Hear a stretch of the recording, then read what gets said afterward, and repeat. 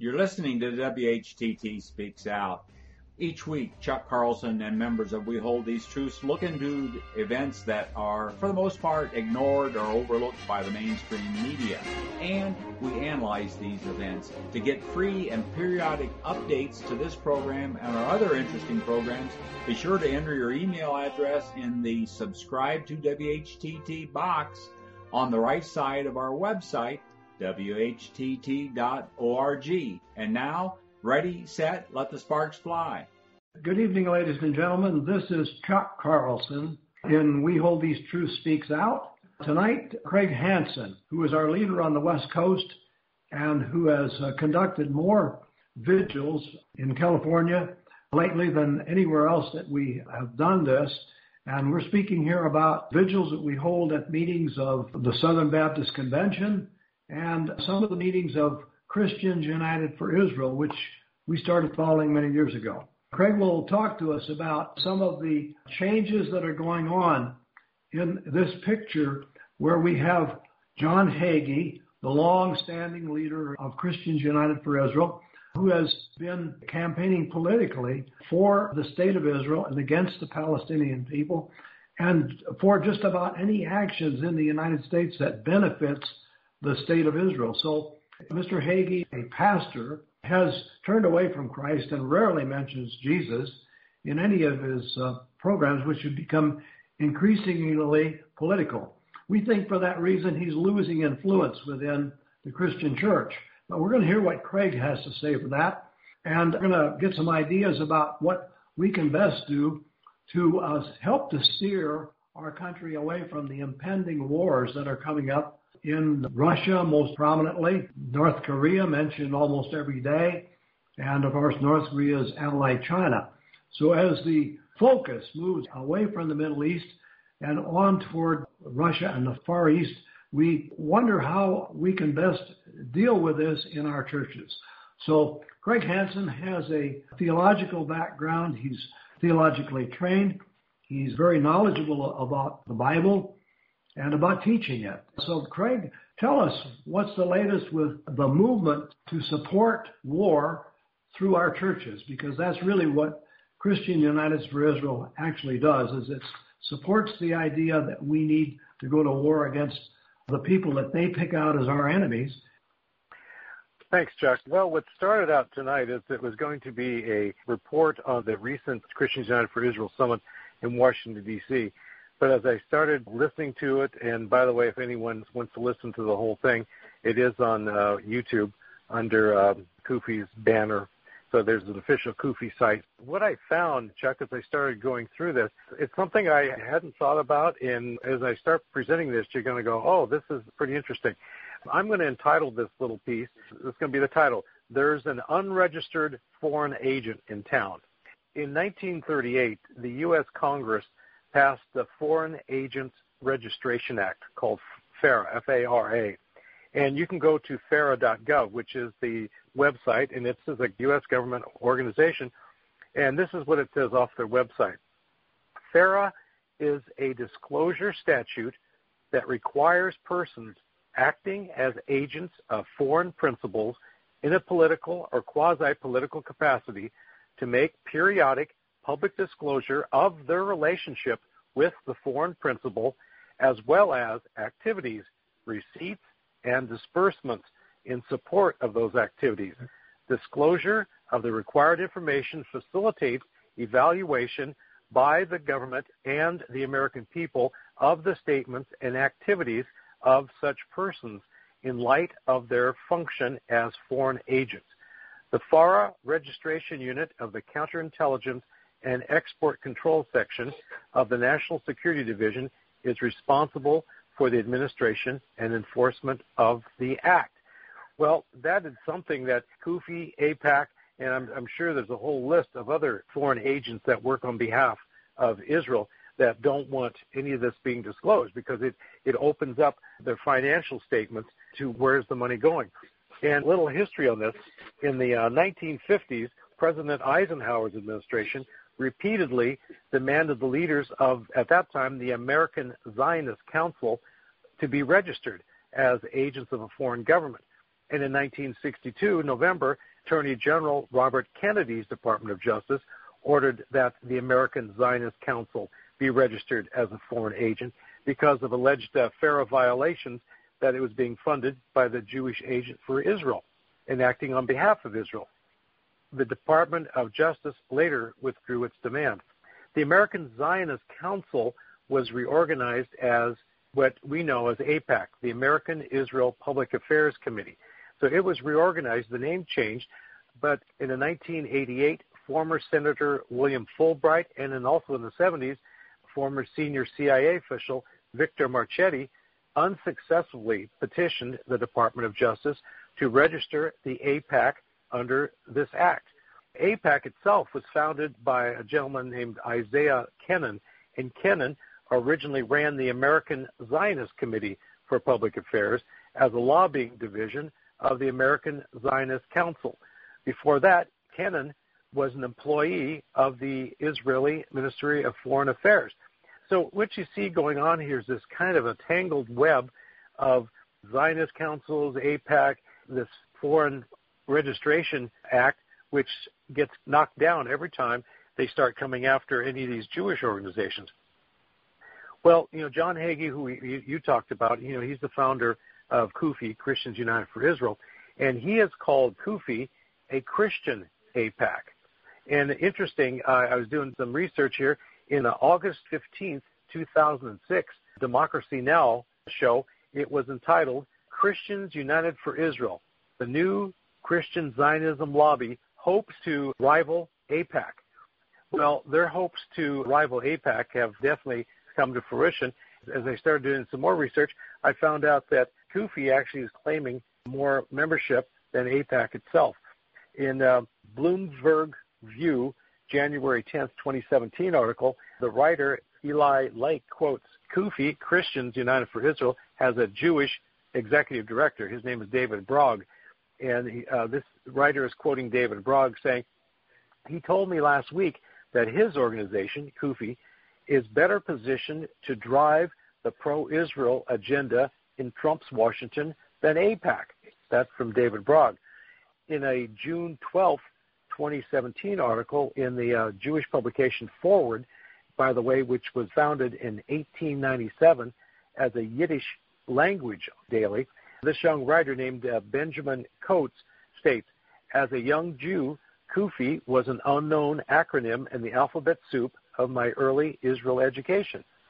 While AIPAC occupied the throne as the largest and best-funded pro-Israel group in the United States, the growing specter of a right-wing evangelical movement escaped mainstream Jewish consciousness. Yet over a decade after it was founded by mega pastor John Hagee, CUFI now claims a membership 30 times higher than that of AIPAC and raises millions of dollars in support of settlements and weapons deals through fervent preaching, lobbying, and advocacy. So that's being spoken by a Jewish young man. And then here, a little closer, February 14th of 2017, this article came from Religion and Politics, the news journal, and it was entitled, How an Orthodox Rabbi Became an Unlikely Ally of the Christian Right. And the author of this piece is a gentleman named Michael Schulson, and he states, quote, in the last decade, Riskin, and he's the rabbi he's talking about, Riskin has quietly developed another project, outreach to Christians, and especially to conservative American evangelicals. His most important partnership is with John Hagee, a Texas megachurch pastor whose organization, Christians United for Israel, CUFI, claims a membership roll larger than that of AIPAC. Like AIPAC, CUFI advocates for policies that it sees as pro-Israel and organizes activists and donors across the country. Okay, so why is this important if we're going to just be discussing CUFI's summit in Washington, D.C.? Well, there's one word that describes it, and that one word is influence. This year's CUFI summit was a two-day affair. It was held on July 17th and 18th, and the whole purpose is energizing the attendees on day one and also the morning of day two. And after that, they were sent out, all the people that attended, they were sent out to lobby their members of Congress to support the state of Israel that afternoon. Well, one definition of lobbyists I came across states this: professional lobbyists are people whose business is trying to influence legislation, regulation, or other government decisions, actions, or policies on behalf of a group or individual who hires them. That's kind of the definition of a lobbyist, professional lobbyist. Well, what's so different about CUFI is that it gets its members, the attendees, it gets them to pay their way to the convention. They have to provide their own support while they're in Washington, D.C., and then they lobby their own House and Senate representatives for free.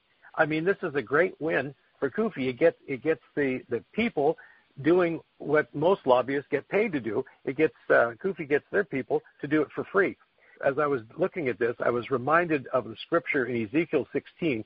I'm not going to go through the scripture because it's almost R-rated, but the scripture in Ezekiel 16 where the prophet is condemning an apostate Judah, and in verse 35 of chapter 16, he accuses Judah of such vileness that they were actually paying others to abuse them.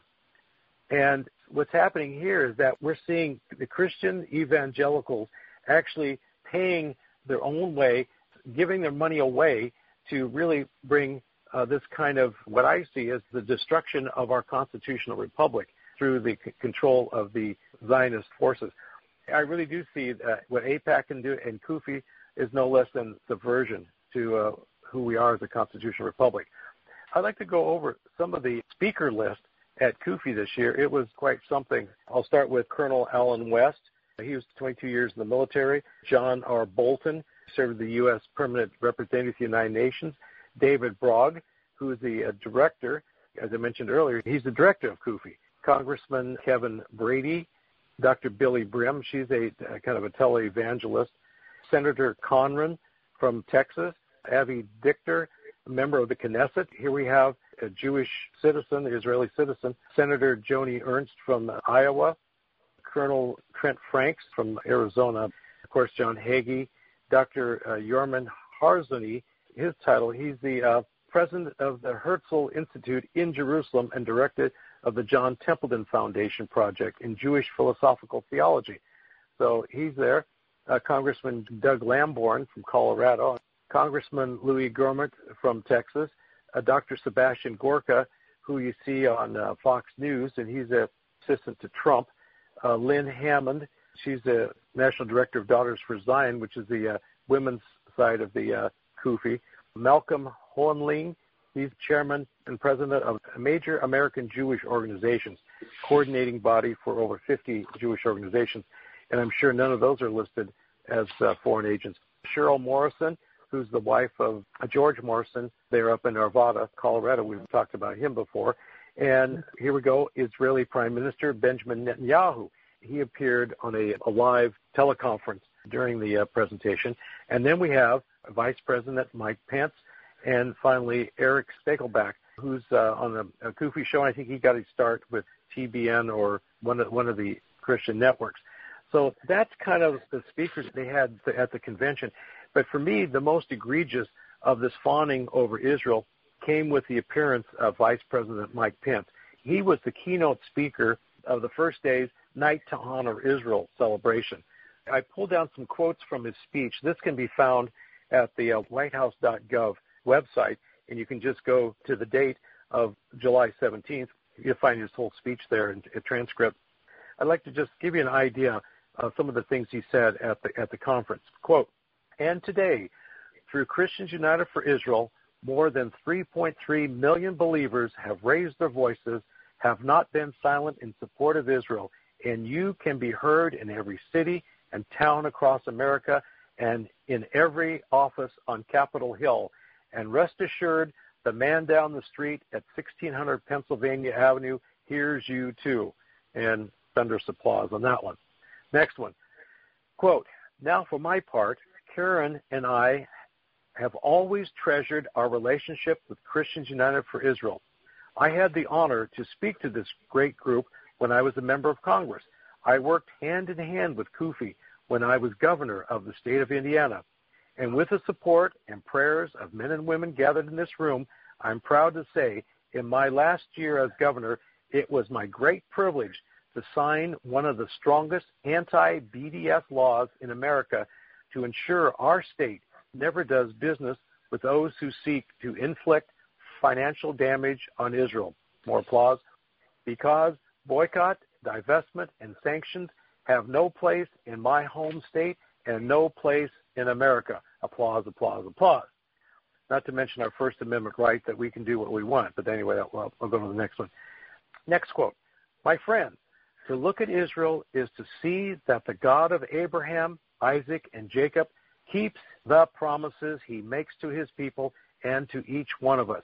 Ezekiel prophesied. I'm sure he didn't want to talk about the prophecy that I read, but anyway, Ezekiel prophesied, quote, behold, I will cause breath to enter into you, and ye shall live, end quote. And the state of Israel and her people bear witness to God's faithfulness as well as their own. How unlikely was Israel's birth? How much more unlikely has been her survival? And how confounding against all odds has been her thriving?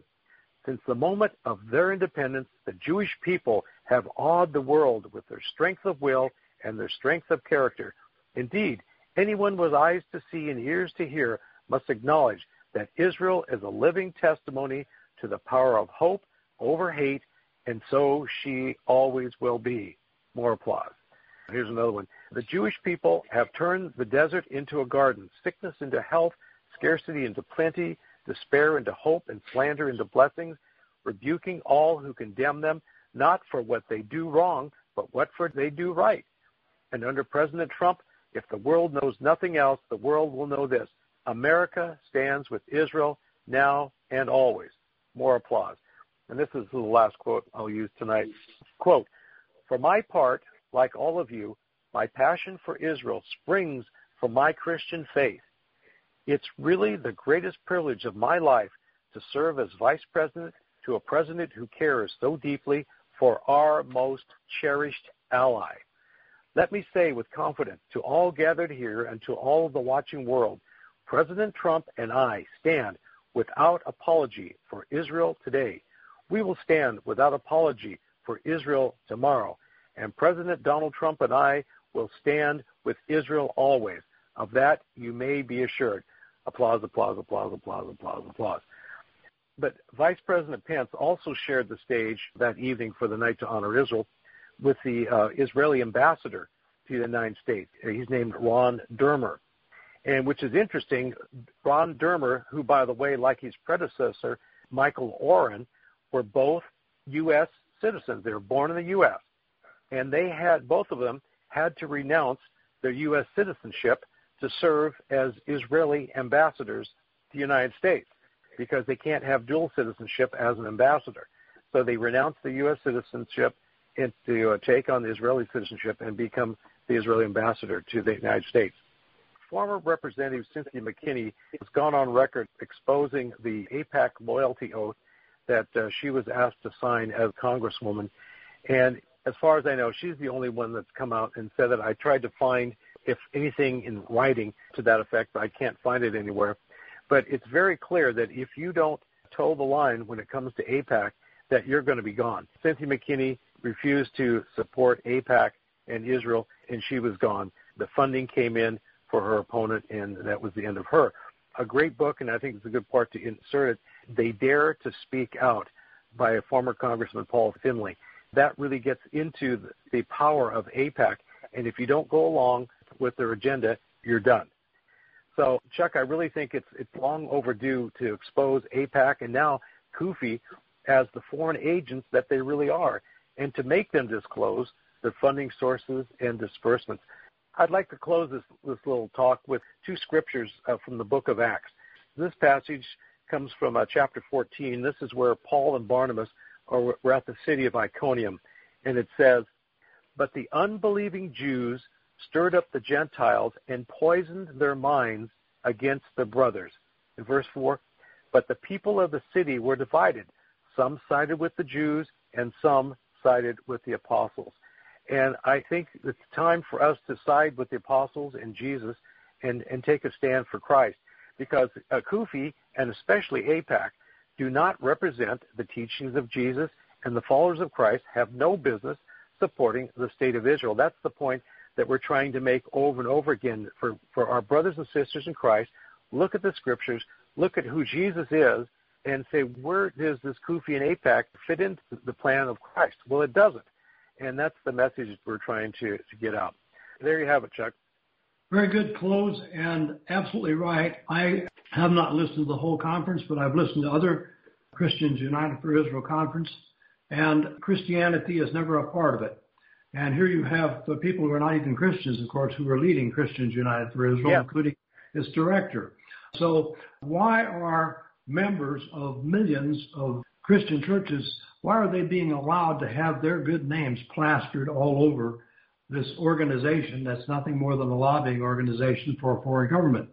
And one that actually, in spite of everything that's said, is the most abusive to its own Arab citizens. The state of Israel operates under no Christian principles whatsoever that are discernible. And let's hope that the individuals who are in these churches wake up to the reality that if they follow the lead of Christians United for Israel and the state of Israel, their government will lead them into war, first one place and then another, all over the Middle East.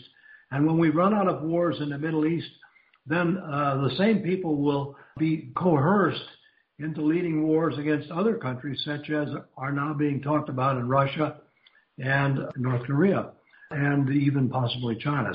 Thanks for listening. If you like this program, please let your friends know about it and our other thought-provoking podcasts. And be sure to visit our website, whtt.org, for a wealth of information on Christian Zionism and other critical issues that we face. Also, at whtt.org, you can watch for free our award-winning documentary film, Christian Zionism, The Tragedy and the Turning, Part 1. Join us in our efforts to wake the town and tell the people. Start small, think big, and press on towards the straight gate.